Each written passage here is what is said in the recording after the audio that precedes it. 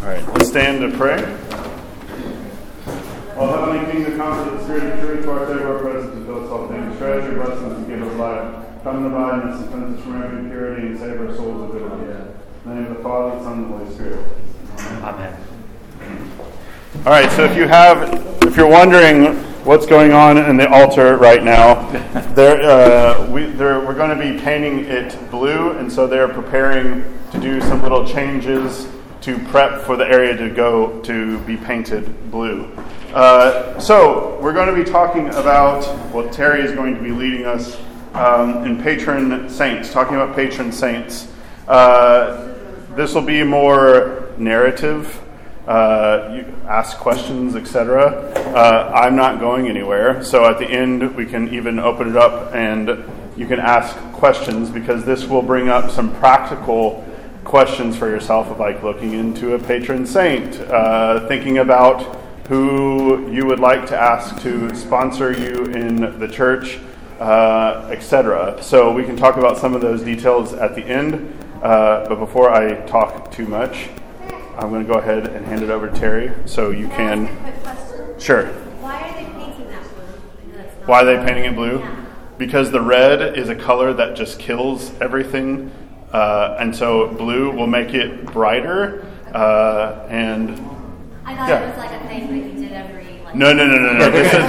This is pure... You're going to paint it for every liturgical season. Like over and over and over. That is... If you feel like, oh man, why did I ask those kind of questions? Because you'll be able to discern, like, is this just, it's an aesthetic thing. It's just to change it. Do what? Yes, we change color. Like, I will wear, in 2 weeks, I'll have blue on. This will, all of the coverings will be blue. So, But that's just for looks. It's just for looks. That's why the little girl last night, when you were trying to listen to the response of the Theotokos, she said, the blue lady. So when she said blue mama, I actually misunderstood her. She was actually saying Boží mama, because her family has a Carpatho-Russian or Slovak background. So God is Bog. So Bože is how you talk about God. So they were talking about God mom, basically. That's what she was actually saying, not blue mama. But blue mama works fine, because it also, like, she wears blue. I mean, the color from Theotokos is blue. Sounds like a character from a Tennessee Williams play. But hopefully the color dark blue or light blue, medium. I don't remember, because I had a fever last week. But it is a blue that will look nice. I think it's going to actually match the blue that's behind you. Perfect. That's nice. Go ahead, Terry. Okay. My name is Terry Mattingly, and I'm a layman here. I'm a journalist and an involuntarily retired professor. I still hope to end up with a place to teach a little bit in my retirement years. I grew up Southern Baptist in Texas. My father was a Southern Baptist minister. And years ago, we worshiped in Champaign-Urbana, Illinois, up in Big Ten country, about an hour and a half south of Chicago. And we were in what people would call a moderate Baptist church. This was a Baptist church that did Advent and did Lent and had a much more extensive Holy Week schedule than your normal Baptist church. And the pastor of the church, at every service, at the end of the service, would stand in the back and pronounce a blessing. And it was the same every week. And it was always, since we are surrounded about with so great a cloud of witness, let us lay aside every weight. Well, I knew from conversations with him, I knew who the cloud of witnesses were. And in a church that was completely spare of any Christian symbolism or imagery, he was talking about the saints. Since we are surrounded by so great a cloud of witnesses. Well, folks, in an Orthodox sanctuary, they're a little bit easier to see. In fact, it's kind of hard to run from them. The cloud of witnesses is all around you. A little bit more personal information. My own patron saint is St. Brendan of Ireland. Now, something you may not know, if you come into the church, is all of the saints of the ancient church and of the Western world up until the time of the schism between Catholicism and Orthodoxy. I'm sure that's something that's coming up in these classes in terms of history. When the Eastern Church and the Western Church split over a lot of things, primarily the changing of the Nicene Creed by the Pope of Rome, all of the saints that precede the schism are all ours. And so part of what you're going to hear from me today was how I became intrigued with a particular set of saints, just in my own life. And that were the saints of the Celtic world. And I'm jumping ahead in my outline, as I often do. A Orthodox priest who died just about a year ago was writing a book about Orthodoxy in the West. And he had a tremendous phrase where he said, you need to understand that Orthodoxy in the West, and he meant churches that were in communion with the East, the Celtic church. He said, they didn't die, they were murdered. And what happened to the church in England is a very interesting story that we don't have room for today. But suffice it to say, there's an entire world of Celtic saints that you might want to look into. Now, some people here at the church have asked me why, for the last year and a half, every Sunday I have worn this t-shirt to church. And it's because about 4 or 5 years ago, twice, we had St. Brendan Day festivals that we opened up to the entire town. Now, why did we choose St. Brendan? Well, we didn't do it because Jim Tilson and I, his patron saint is St. Brendan as well. It's not because we twisted arms or anything like that. We did it because we were making a statement. Greeks have Greek festivals. Russians have Russian festivals. This church is about 90% or 80% convert. And we're living in a part of the country that its heritage, ethnically, is Irish and Scottish. In terms of the original people who moved to this area. And what we were trying to tell Oak Ridge is we're here too. The Orthodoxy has a natural home right here. We can be just as much a part of this culture as Greeks, Russians, Carpatho-Russians, Romanians, etc., etc. And during COVID, during this incredible time of stress, when we first began to be able to come back to church, like 20 at a time, we were standing all apart, I started wearing this shirt as just a way of saying to me, no matter what's going on right now, this is still St. Anne's. This is us.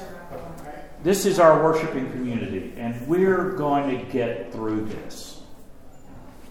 And we're going to be who we are. So that's why, I don't know if any of you have noticed, but some members of the church have asked me why I was doing it. That's why I've worn my St. Brendan shirt. Because this was the shirt we prepared for that festival. That's why it says event staff on the back. So that if people had questions, people could ask what was going on. So that's just a little bit of walking into it. The question, why Brendan? Well, that's my question. What we're talking about here today is who are the saints you will encounter? Who will you become interested in? As my son likes to say, what saints will walk into your life? Whether you wanted them to or not, or had no reason. So I'm actually going to tell you today about kind of my love affair with two different saints. You'll also, and I don't want you to be intimidated by this, when you hear Orthodox people talk about their patron saints, there are people who literally believe they've had visions, or they've had dreams, or they've had kind of miraculous interventions with saints. That's a part of how our church envisions living in a cloud of witnesses. We shouldn't be surprised when the cloud shows itself sometime. like I said, I grew up Baptist. And my first connection with the Celtic Church and Orthodoxy was the fact that both as an undergraduate and as a graduate student at Baylor University, the largest Southern Baptist university in the world, I took a ton of church history classes. I was fascinated with church history classes. And so the schism and some knowledge of the East is something that I got all the way back in college. And I became interested in that. And then my wife and I became Episcopalians in the early 80s, living in Charlotte, North Carolina. And there was a very distinct moment in a catechumen class, much like this one, to get into this Episcopal church that we joined in Charlotte, North Carolina, where the priest was talking about the history of Anglicanism and its connection to the Celtic Church and to the Church of England before there was a Church of England. And he quoted one of the great Anglo-Catholic Anglican leaders, Michael Ramsey, as saying, because of the history of the Celts being somewhat separate from Rome and having their own monastic system, which frankly was much more like the East. And we know, for example, that the Celts sang all of their music to 8 tones. And we have, just like the Orthodox, and just like Gregorian chant. Now, we have no idea what those tones were. There are some people doing research in England that think they may have discovered some of the ancient Orthodox worship tones in music being sung, chanting the Psalms in some traditions in Scotland. So there are Orthodox bishops who are overseeing that process and are thinking about it. Anyway, and once again, he quoted Michael Ramsey, this great archbishop, as saying, who, by the way, Father Stephen had met.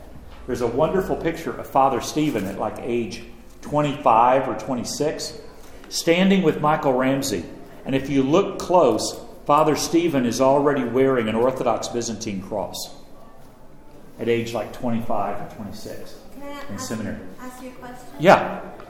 So how is it that Orthodoxy went to Ireland and Scotland? How did they get there? Scotland and Ireland. How did they get there?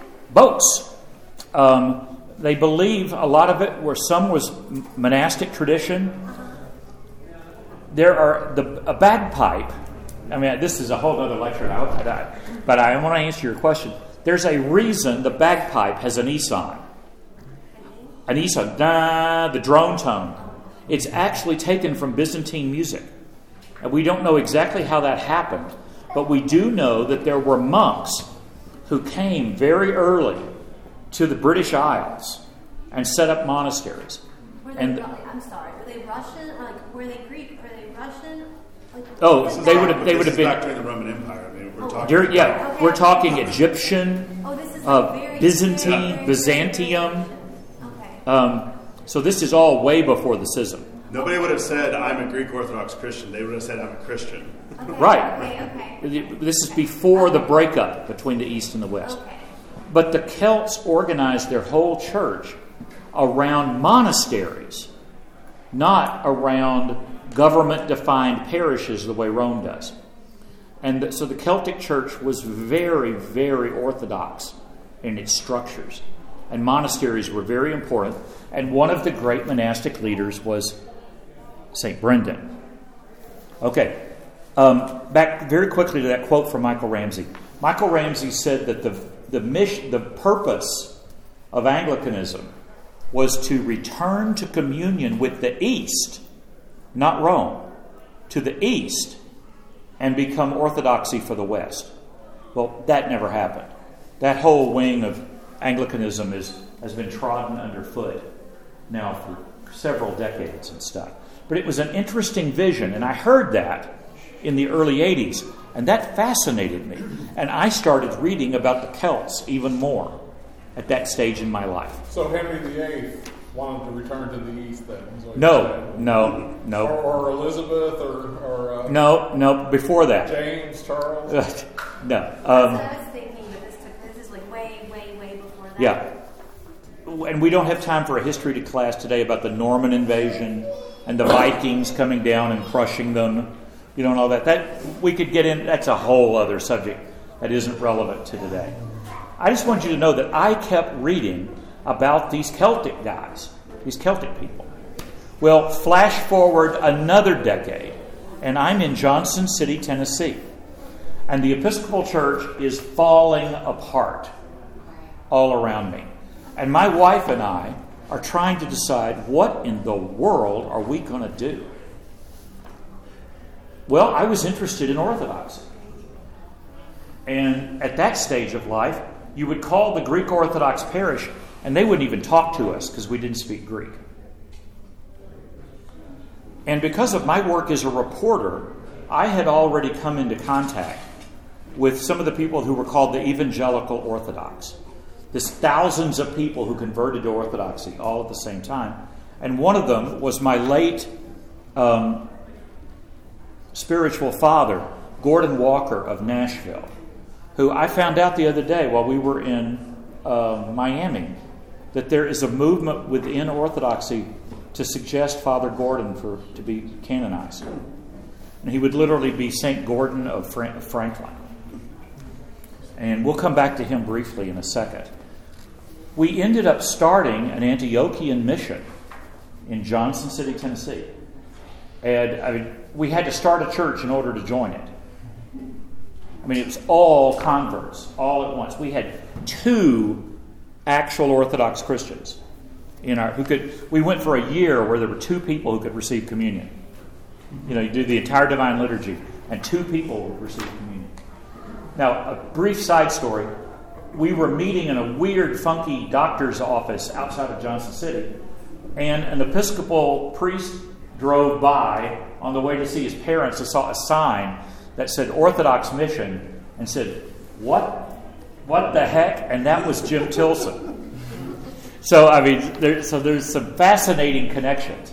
And I already knew Father Stephen and Mother Beth, from previous stories I had written about things in the Episcopal Church. So many intertwined stories here. But back to Brendan.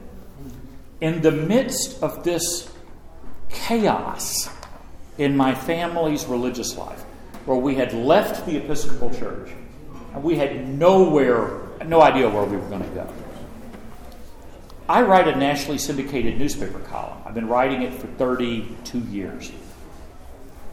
And people send me stuff all the time. They send me books they want me to review. They send tickets to theater stuff and all that. And one day, a couple of CDs showed up from a band from Ireland called Iona. Very interesting Celtic folk rock band. Kind of like Celtic music meets Led Zeppelin, if you could imagine such a thing. And one of the albums was called Beyond These Shores. And the entire album was the life and story of St. Brendan of Ireland. How he and a group of monks became what the Celts called white martyrs. And white martyrs were monks who got in boats and basically let the wind blow them wherever God wanted them to go. Well, in this case, we know Brendan and his monks had done some homework and had done some research. And there is historical evidence they made it to North America. We're talking 5th century. There's a camp in Connecticut, remnants of a camp where there are Celtic symbols and ruins. And folks, you can't fake writing in a language that nobody knows how to translate. These ruins and things were discovered before anybody knew how to translate them. Now they know how to translate them. And they can know that they're scriptural references. And there's a cave with a window in it that is, they angled the window so that it lights up an icon shelf at Pascha. And in West Virginia, high up in the mountains, on a cliff, there is Celtic writing, including a boat. You always see St. Brendan holding a boat. And there's a Christmas message written in ancient, what's the name of the language? I didn't know there was Okay, a test. no, it'll pop back into my head here in a second.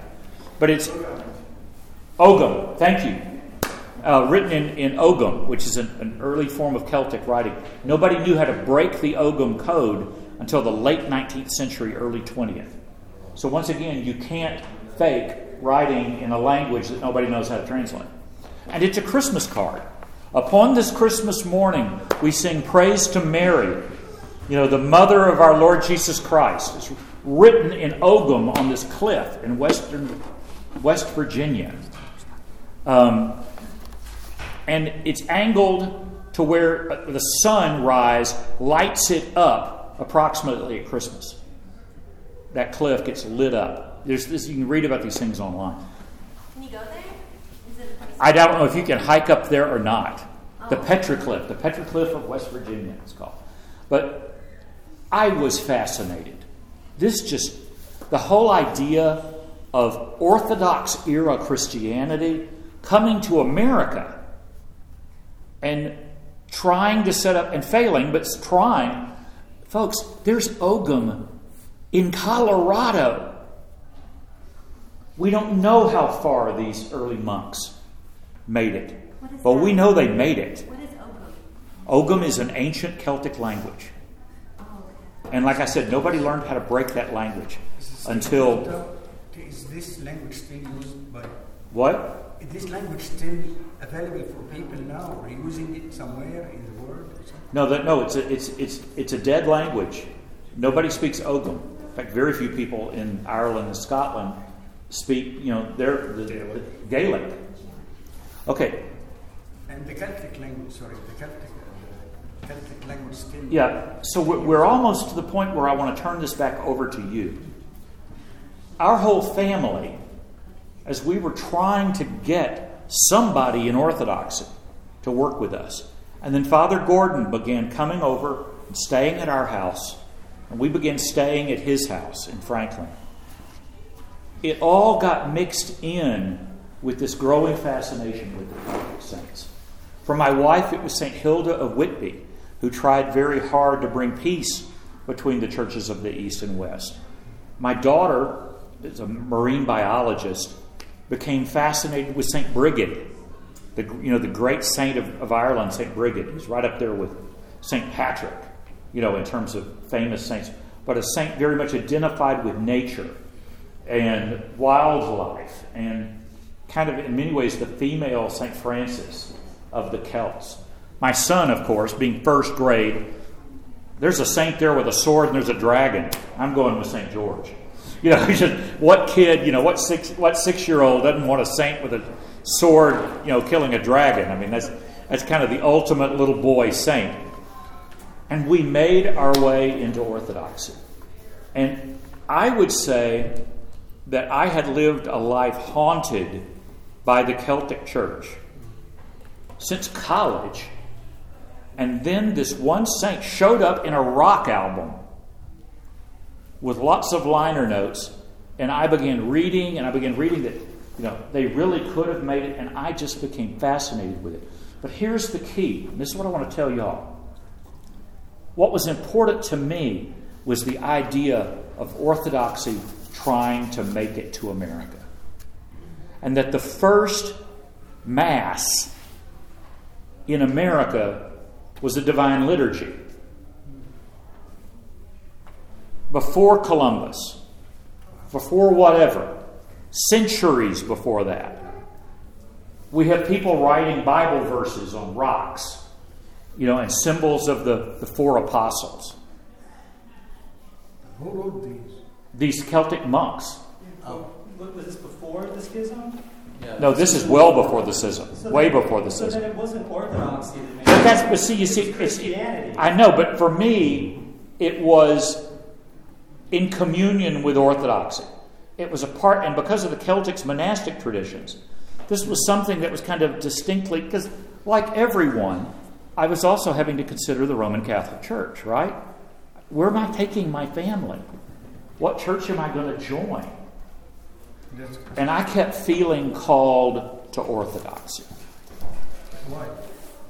And out of that confusion and prayer and reaching out to wise people, I had already made friends with Father Gregory Matthews Green and his wife, the writer Frederica Matthews Green. We were already in an online chat room group together. I was beginning to make friends. We already knew Father Stephen and Mother Beth. I spoke at St. Stephen Episcopal Church in like 1994. I came down and did a weekend retreat there, and I already knew them. The pieces began to come together. But what I want to tell you is, I don't know what your questions are. I don't know what the elements of your search is. But what I'm telling you is that out of these personal concerns and events of your life and your own loves and dreams, a saint or multiple saints may emerge. And you can do that just by reading about the saints. You could pick a part of, the multitude of traditions within Orthodoxy. Let me give you some other ideas. Most people don't realize that there are married saints. You have missionary saints. You have the new martyrs of Russia. You have saints of the Eastern world, of the Byzantine Church, of Jerusalem and Antioch, and the missionary saints of the Egyptian deserts. I don't know what interests you, and I don't know what your yearnings are. But this is something that you can discuss among yourself. You can talk to other members of the parish, people who might become your sponsors. Of course, talk to Father Daniel, talk to Father Stephen, Deacon Raphael. Of course, talk to people who are already in the church. But what I'm telling you is that your patron saint will become a special member of your cloud of witnesses. Someone that you identify with. Someone who you uniquely want to befriend. Now, one other thing before I close my second part of this. Here is St. Brendan. He's always shown with a boat and a paddle, and his name is St. Brendan the Navigator. And whether he made it or whether his monks made it, they went all over the place. I mean, there are evidence of Celtic missionary trips into some wild places. There's an island named for him down off the coast of Africa. This is St. Brendan the Navigator. He started from England, you said? Ireland. Very much Ireland. Oh. He is one of the big pantheon of saints. Well, here's another story about a saint.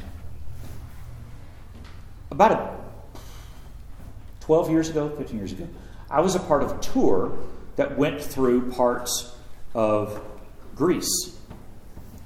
And while visiting a monastic level icon shop in Athens, I found this icon. And this is St. Joseph the Betrothed. And I was fascinated by this icon, because this is like the only icon in all of Eastern Christianity where someone other than Mary is holding the Christ child. And this also doesn't look like the young Joseph you run into in Roman Catholic stories. St. Joseph the Worker. This is St. Joseph the Betrothed. This is how the ancient stories portrayed him as the older man, who took Mary in and helped keep her safe. Well, I bought this icon and brought it back to me and just kind of hung it among our icons. And then several things happened. Yes, sir. My question, which I want to understand, icon. How you say, if I have a picture, I cannot say it is icon. Is that right? Right. But the icon has a certain tradition to make it icon. Yes. What it is? It's orthodoxy. No. It comes out of the background of orthodoxy, and especially out of monasticism. For my information, that any icon here has to be blessed in a certain way by the Pope. It has to be chrismated and to be blessed by the holy oil, holy... Yes. So that you can call it an icon. Right. Is this, what you're holding, have the same thing, has gone through all this tradition? Yes. This came from a monastic shop, so this was linked to a monastery. I brought it back to our church in Baltimore, where it was on the altar for a month. And then it was blessed, and then came home. All the icons... all the icons in our icon corner at our home have all been blessed by priests and have all spent some amount of time. In the Antiochian tradition, it's a month. It's a month or even 2 months that they'll set your icon on the altar or to the side of the altar. Just for a point of clarification, there is all sorts of little traditions about. There's even traditions about, because it's been set aside and made into an icon, you don't need to bless it because it's an icon. It's already fine. So there's a lot of variety of practices around it. That's a whole additional class, really. So an iconographer will pray and fast before he or she writes an icon, and so it's a whole new discussion. Yes, that's true. That's make an icon an icon. Well, several other things I want to mention about this. This was just another icon in our icon corner for a while. And then some things started happening all at once. They decided at our church in Linthicum, Maryland, to have an iconographer come in and cover the walls with icons. And he did it in a unique style that was kind of like a simplified Byzantine. Very beautiful. And some people said parts of it doesn't look as strange to Americans as possible. If you're interested in this, we can find you pictures of this online.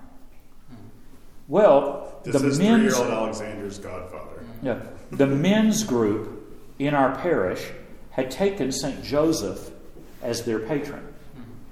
St. Nina, the great missionary St. Nina of Georgia, was the woman's group, and there's a lot of stories about how that came to pass in this parish. Hang on, let me finish this. Okay. So there was going to be a full figure icon of St. Joseph beside the deacon door on the right side of the iconostasis. Well, Deborah and I sponsored that icon. How we sponsored? We paid for it. We donated money to pay for it. And I gave this icon to the iconographer. Not so much as a guide, but just for possible inspiration. And he put it in his collection as he was doing this the entire church in icons. In that parish, there were at least 5 of us for whom Father Gordon Walker of Franklin was our godfather. And as the icon began to, as we put it, come out of the wall, from the sketch and then the different layers, and then the paint would start to go up. And suddenly we walked in one day, and it happened to be, I'm sorry, I'm going to see if I can get through this without crying. It happened in the same month that we found out that Father Gordon had cancer. And the same month that I became a grandfather. It all happened at once. And let me show you. Terry, I think you missed an important part. The icon started looking like. That's what I missed. Okay. This is Father Gordon. Now, this photo, which I just love, this is him just in the middle of a divine liturgy, just lost. Just lost in the moment, lost in the beauty of it. And his hair, by the time he died, was just totally white. As the icon came out of the wall, the members of that parish who he was our spiritual father, is Father Gordon. If you visit our house, you'll see a copy of it in the living room. We all just gasped and went to the iconographer and said, "Did you intentionally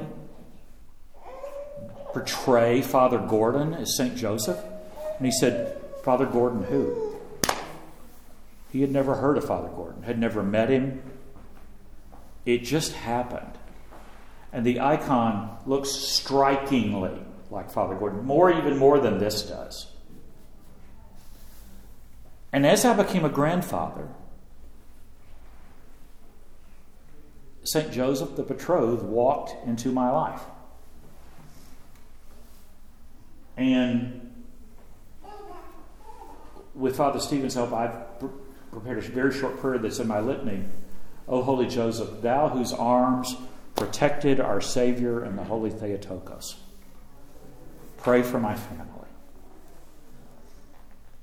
All of my family. And then I go into a list of my family. And I didn't know that was going to happen. I couldn't have planned that. And all I'm telling you is that a part of our tradition is they love us. And there will be saints who kind of just come after you at some points. Final point. How many of you have heard, mainly in the Catholic Church, but you've heard the language that we pray to the saints? Now, frankly, newspaper reporters have no idea what that's about. And make it say, and you will read in newspaper accounts over and over, so-and-so prayed to this saint, and the saint healed them. Well, listen to our prayers. The saint takes part in the healing by praying with us. So if you're from a Protestant tradition, if this upsets you, this language, think of this. You're asking your saints to pray with you. And for them, it's a local call. They are right there in the body of Christ to pray with us in the cloud of witnesses. So that's who a patron saint is. It's someone that out of your heart and your interest in your story, you've gone looking for them, and they kind of eventually come looking for you. Thank you. Your question.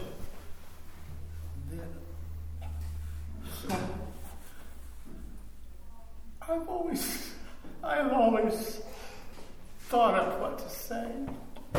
And when I'm talking to one of the saints, I've been saying, pray for me. Is that okay? Sure, of course. Of course you ask your saints to pray for you. I'm ill right now, and I'm asking. Jesus Christ is the only one that I ask for His mercy. Well, they're praying with you to God and to Christ. And there are saints who become identified with certain types of crises in your life. And you'll just hear someone say, I don't know, but there's just something about this saint loves people who are in this crisis. I mean, who's the patron saint for those with cancer? There's a lot of different. Saint Nectarios is. Yeah. Those who are having trouble, like childbearing, there's Joachim and Anna, our patron. Yeah. You can just go through if you've lost something, Saint Fenorios. You just go down the list. There's all sorts of saints for. But see, this is where for cancer too. This is where I can't say where you are in your story, and I can't say what your interests are, and what parts of this journey to orthodoxy have, as I put it, haunted you. That's not for me to say. All I can tell you is just kind of how this worked in my life. And especially at the end, this incredibly unique, constant connection between this remarkable priest running around America starting missions, including in Tennessee, ended up connecting to an icon on a wall in a church in Baltimore. And just explain this. He's an amazing priest also, and I read his book that Terry told me about. Yeah. And it smacked me right in the chest because he was Southern Baptist just like I was, and like grew up with the same love of Scripture and just it's like he was speaking directly to me, and just to emphasize one thing Terry was saying is, when we're in a hard time, if somebody in the family is sick, you're going to ask other Christian brothers and sisters to pray for you. So would you please pray for me? It's the same thing when you're asking a saint to pray. Like, please join your prayers with mine. Please pray for my daughter. Please pray for my wife. And if your child is stricken and you run to the emergency room and they take your child from you, put him or her on a gurney and roll them through the doors to the emergency room, what do? Well, you start praying, right? But you call Father Daniel, you call your family, and you call people that you know in your life have been spiritually strong, and you say, start praying. Well, there is no reason that you don't ask saints to pray with you. In that moment, your patron, your guardian angel, that you ask them to pray with you and for you and for your family at that moment. If I can give you one Father Gordon story. When Father Gordon died, with the permission of my editors, I wrote a column about it. Not the sort of thing I would normally write a column about. There was a wonderful moment. Father Gordon was preaching at our church in Linthicum, outside of Baltimore. And he was telling this funny story about when he was a Southern Baptist evangelist. And he was preaching at a small town, I believe it was in Alabama. And he said, in most Southern towns, there's a notorious sinner who likes to visit revivals and over and over and over walks the aisle and cries and tries to get his right, but just struggles with it. He said, well, this man came down and threw himself at my feet and said, brother, I've broken all the 10 commandments except one. And I didn't break that one because the guy I shot didn't die. And Father, of course, we all just roared in laughter. And Father Gordon had this incredibly Southern voice. I mean, you could pour his voice over pancakes. It was that sweet. And then he paused, and here he is standing now, an archpriest in the Antiochian Archdiocese in his gold robes. And from that anecdote, he pivoted and pointed to the icon of Christ and said, God knows some of us need to go to confession more than others. But he's there, and he's waiting. And then the phrase I'll always remember, he says, just keep walking toward the altar. Whatever happens, know that God wants to hear your problems. And the saints want to hear, and just keep walking toward the altar. These things just happen to us, folks. And I better shut up because we are like 10 minutes from when I know y'all are supposed to get out. So what questions do you have? Not a question. It's okay. Some of us know, or some of us know the saints, and they can pick a saint and live with him and so on. But there is a book or something to show all these saints. No, there's just hundreds of books. Okay. And this is where... Just if you give us an example. So I can send out an email that I can link to. Yes, so OCA.org, the Orthodox Church in America, if you go on it, for today, they have the 33 Martyrs of Milutini and all the other commemorations. They're all, and it has the lives of them. That's probably the easiest source to go to. And you can even search for, you want to look up the name Elizabeth. Yes. You can put in Elizabeth, and you can find all the Elizabeths. There are other books. There's what we call the Synaxarion, which are the books for the months that have every day. And I can send you if you've got, $400 just kind of burn in a hole in your pocket, you can get a really nice set. I know. I have the Arabic Synaxarion. There you go. But I need something for her to... Just OCA.org, you can look it up. So there are also another form, this is a little bit lower price point. the Prologue of Ohrid. This was edited and compiled by St. Nikolai in the past 100 years. This is a shortened form of the Synaxarion that has like a little homily in it. It has some prayers in it, some things to contemplate for the daily readings, and it also has verses in commemoration of the saints, etc. So these are some Greek words. These are some big. So I'll send out a link. Send out that would be great. When you're looking for a patron saint, some of us have experiences. Yes. Some of us don't. Some of us were given at our birth. I was named Daniel at birth. I was named for Daniel the prophet. When I became Orthodox, I don't really know why, but I was told I couldn't take an Old Testament name, which I don't understand that at all. But you can take, if you were named for a prophet of the Old Testament or for somebody in the Old Testament, that might just be your saint. So if you have the name Elizabeth, there's a lot of Elizabeths. You could choose one of the, that would be my first advice. Look for a name. There's a squad of Elizabeths. Right. If you have, but if you're a Terry or a Jim, you're going to have to look. James. Or James could have worked. You're going to maybe have to look outside, right? Jim, go ahead. I was going to say, my first wife,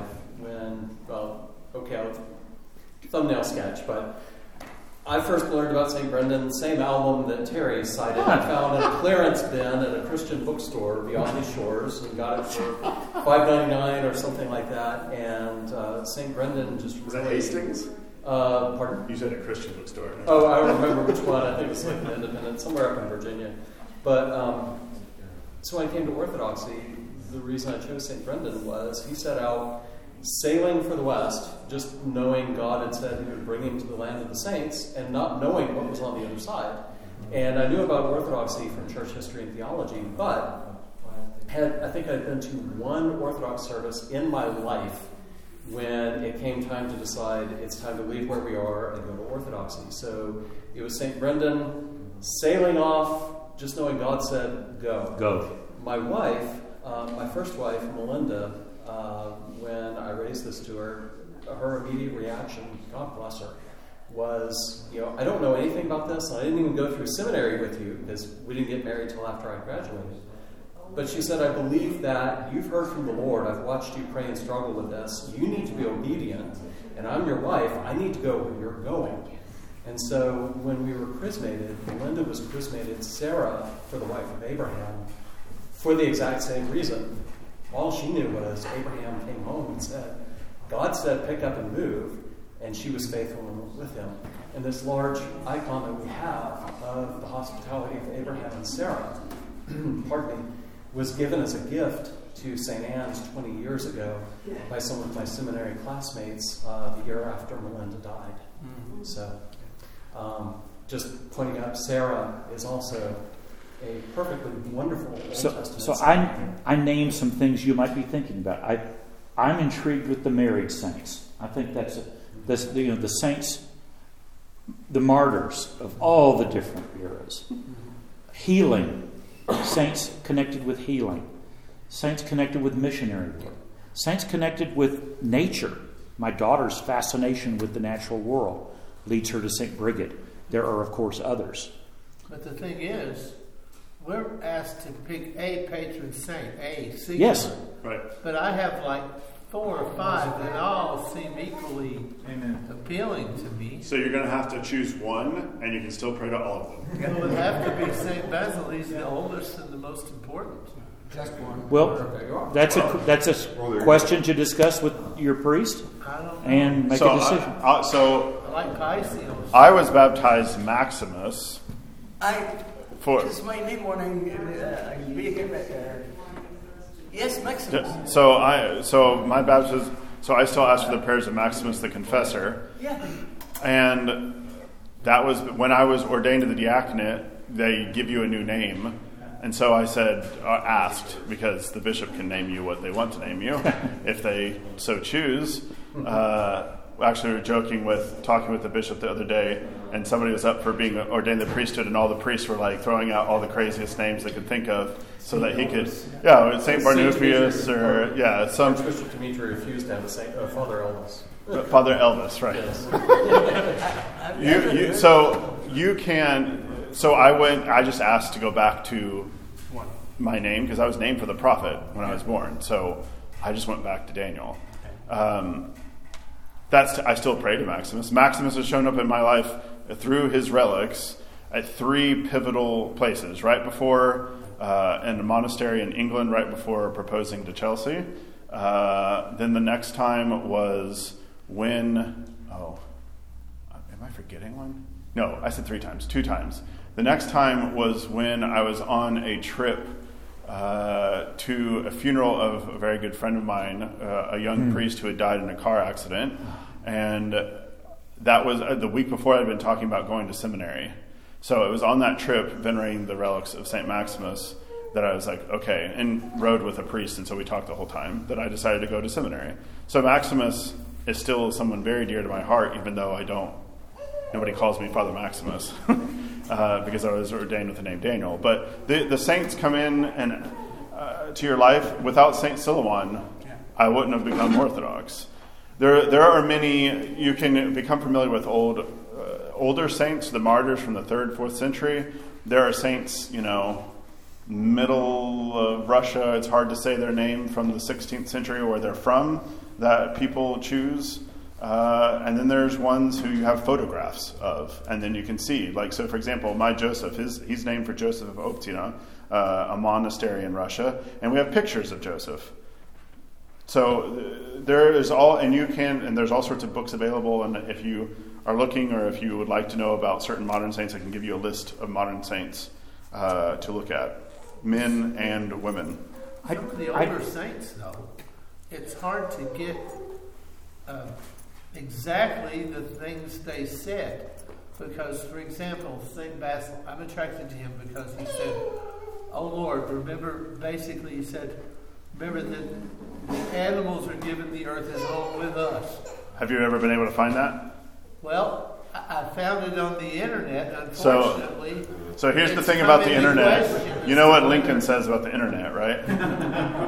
No. Abraham Lincoln, you don't know what he says about the internet? Can't believe everything you hear. Yeah. There are a lot of things get attributed to saints.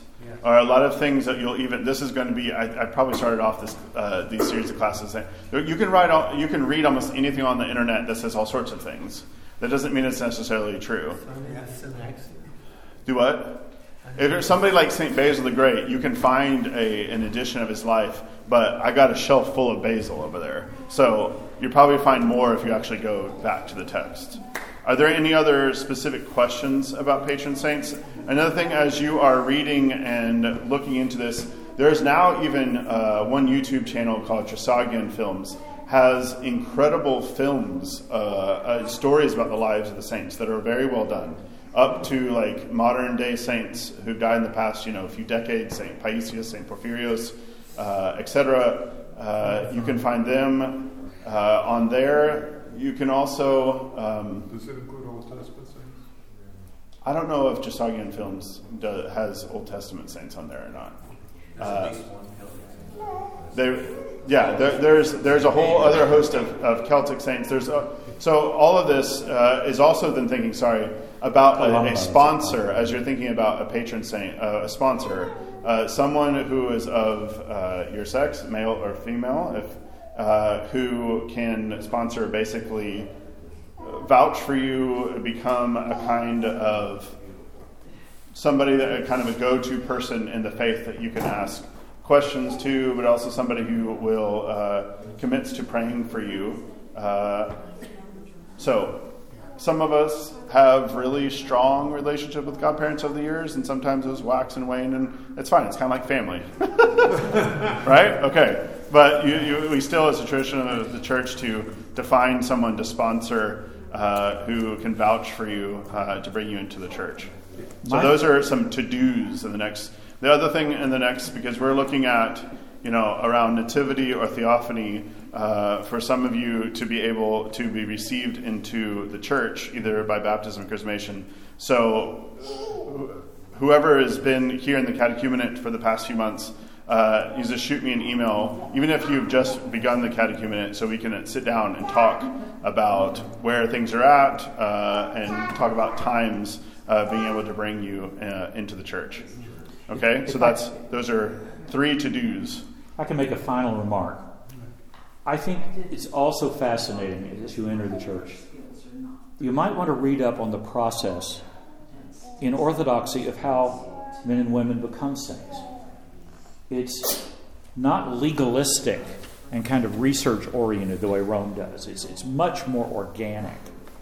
And right now we have some very interesting... What? It's further polarizing communities to say the way Rome does.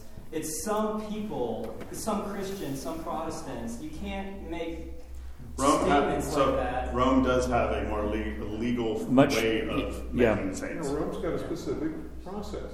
Yeah. There's no specific process. You have Dominicans, Franciscans, you have you can say the same thing about the Orthodox. Daniel, you need to listen to the point about what the Orthodox Church does. Well, let's just not polarize each other by saying the way Rome does. Well, I'm sorry, I've covered it for decades and read books on the process, the legal process, and the counter-arguments and X number of miracles and all that. It's not my intention to challenge your expertise. I'm sorry, please continue. In the context of Orthodoxy right now, I think it's fascinating to watch a couple that I have my eye on, one because of my children who moved to Wichita, Kansas. The process that people are going through, where people there have just for years have venerated an amazing priest who was just a horseback riding priest who died in the Spanish flu epidemic.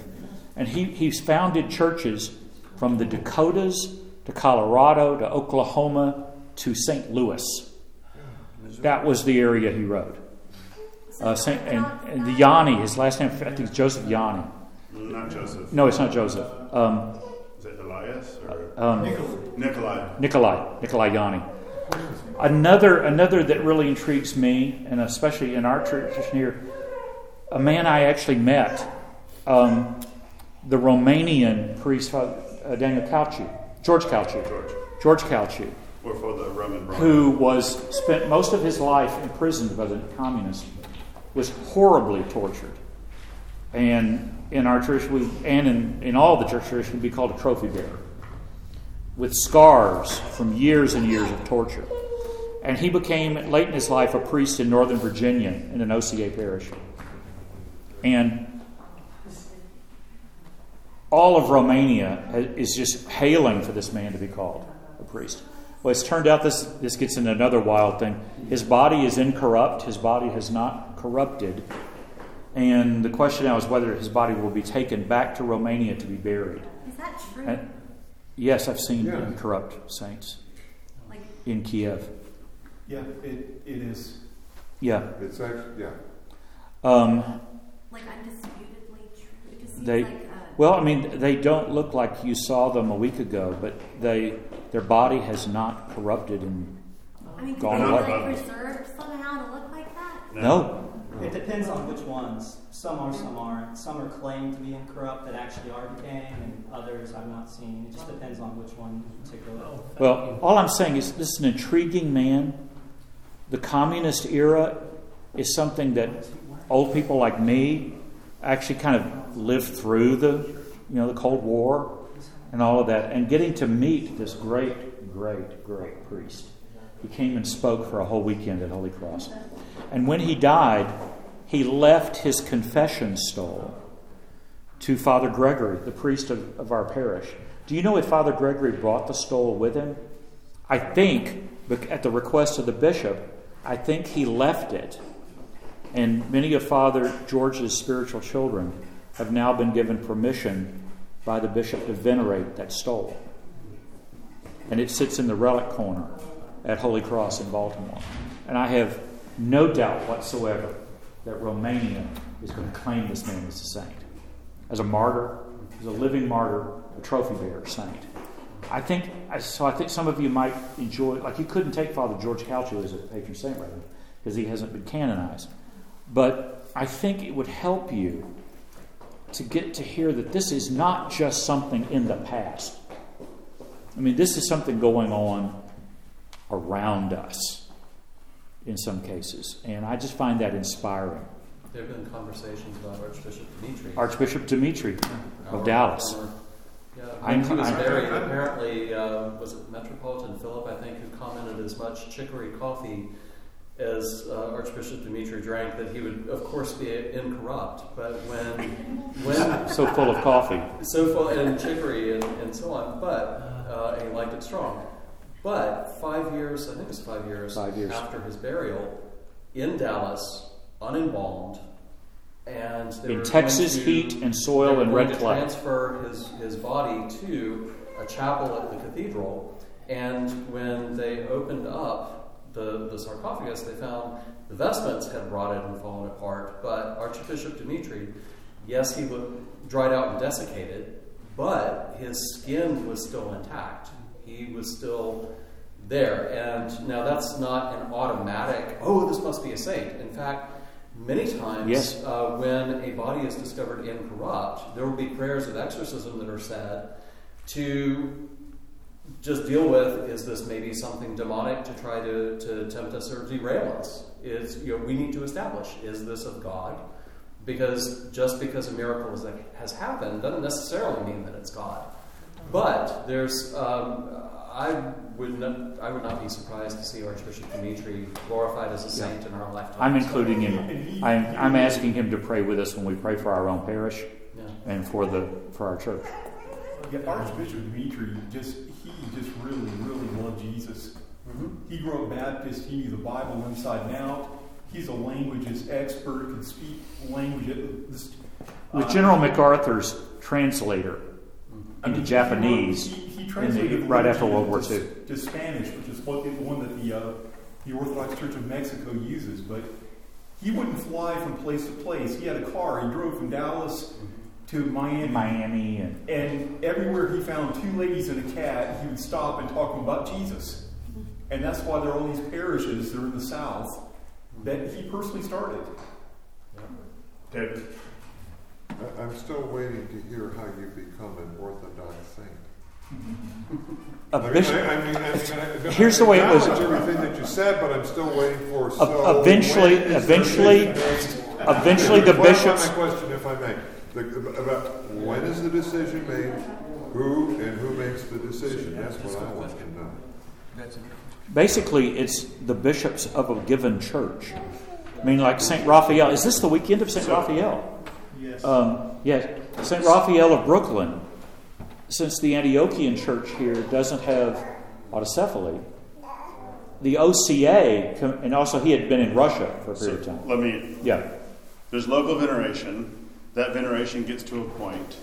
The synod basically will bless a few bishops to look into it, to assess that there are, because there is a situation of a priest or a bishop in Canada, for example, that there was a lot of local veneration for, but when they looked into it, there was a few question marks about the life, that there might have been something not so great, so that got derailed. But that doesn't mean there's not local veneration, but what happens is basically the synod has to say, okay, we recognize the veneration and the sanctity of this particular individual, and then at a vigil service, they basically, the canonization happens during a vigil service where they are glorified, and the troparion is the icon is brought out, and the troparion is first sung for them. That is when they are canonized. Okay, so that's the synod of the Orthodox Christian Church. Whatever Orthodox Church does it. Whatever Orthodox Church it is. So there is no requirement, for example, that there be a certain number of miracles. No. There is no prosecutor. No. Or anything like that. Nope. That's okay. Just a couple of quick follow-ups. My next question is, okay, if the OCA let's say the OCA recognized Bishop Dimitri, as the Synod recognized Bishop Dimitri as a saint. Right. Would that mean that the other Orthodox jurisdictions, the Greeks and the Serbs and so on, would also recognize him as a saint, or is that a different process, or how does that? So it depends on what you mean by recognize. For example, in the Greek calendar, you would not find Saint Herman of Alaska on the local GOA calendar. That doesn't mean that you wouldn't find that they wouldn't have icons of St. Herman, but because St. Herman was canonized by the OCA, they do not have, just like if you look at the Greek calendar and our calendar, there'll just be little differences, which actually goes back to the point of saints veneration is a local phenomenon. Okay. And so a church that raises up that saint or that is they recognize that saint, that's where that canonization, and that's where it happens. That doesn't mean, for example, there's relics of St. Herman of Alaska on Mount Athos, and I have a long homilies from Elder Emilianos about St. Herman, and they do devotion to him, but he doesn't have the same height or venerations like St. Demetrius does for them. Yeah. Okay, for so the OCA venerates St. Herman as a saint. He's not on the Greek calendar, but that doesn't mean that if you were talking to a Greek Orthodox and say, oh, no, he's not really a saint. That doesn't work. That's not. No, you'll find icons all over. Raphael is a particularly interesting case in that he's an Arab man who studied in Greece and then became the Arab court representative to the court of St. Petersburg, learned Russian. Because he kept lobbying on behalf of the Palestinians to have their own bishops, the Greeks asked him to be shipped as far away as possible, so they sent him to Brooklyn. So he comes to America and becomes the first bishop in America. What? First he went to Central Asia to teach at the seminary in Kazan. Okay. So, he got around. Probably spoke 6 languages and whatever. So let's go ahead and end. We're going to end with prayer, and then if anyone has other questions about saints, we can break that ground. Our Father who art in heaven, hallowed be thy name. Thy kingdom come, thy will be done on earth as it is in heaven. Give us this day our daily bread, and forgive us our debts as we forgive our debtors. And lead us not into temptation, but deliver us from evil. For thine is the kingdom and the power and the glory of the Father, the Son, and the Holy Spirit, now and ever, and to the ages of ages. Amen. Thank you, Terry. Thank you, everyone.